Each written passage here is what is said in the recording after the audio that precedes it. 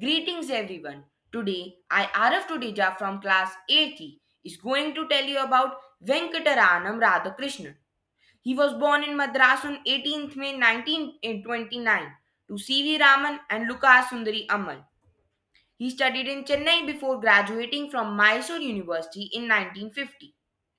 In 1955, aged 26, Radhakrishnan took up a research assistant's position at Chalmers Institute of Technology in Sweden, where he focused on the observation and measurement of neutral hydrogen in interstellar space.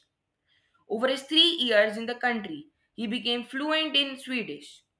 In 1958, he moved further west to the California Institute of Technology, where he served as a senior research fellow. He also worked on understanding atomic hydrogen in Milky Way. In 1965, Radhakrishnan moved to Commonwealth Scientific and Industrial Research Organisation CSIRO division at Radio Physics in Sydney, Australia. At the Parkes Observatory, he was involved in NASCENT, but a big project that studied hydrogen in the universe of understand the interstellar medium.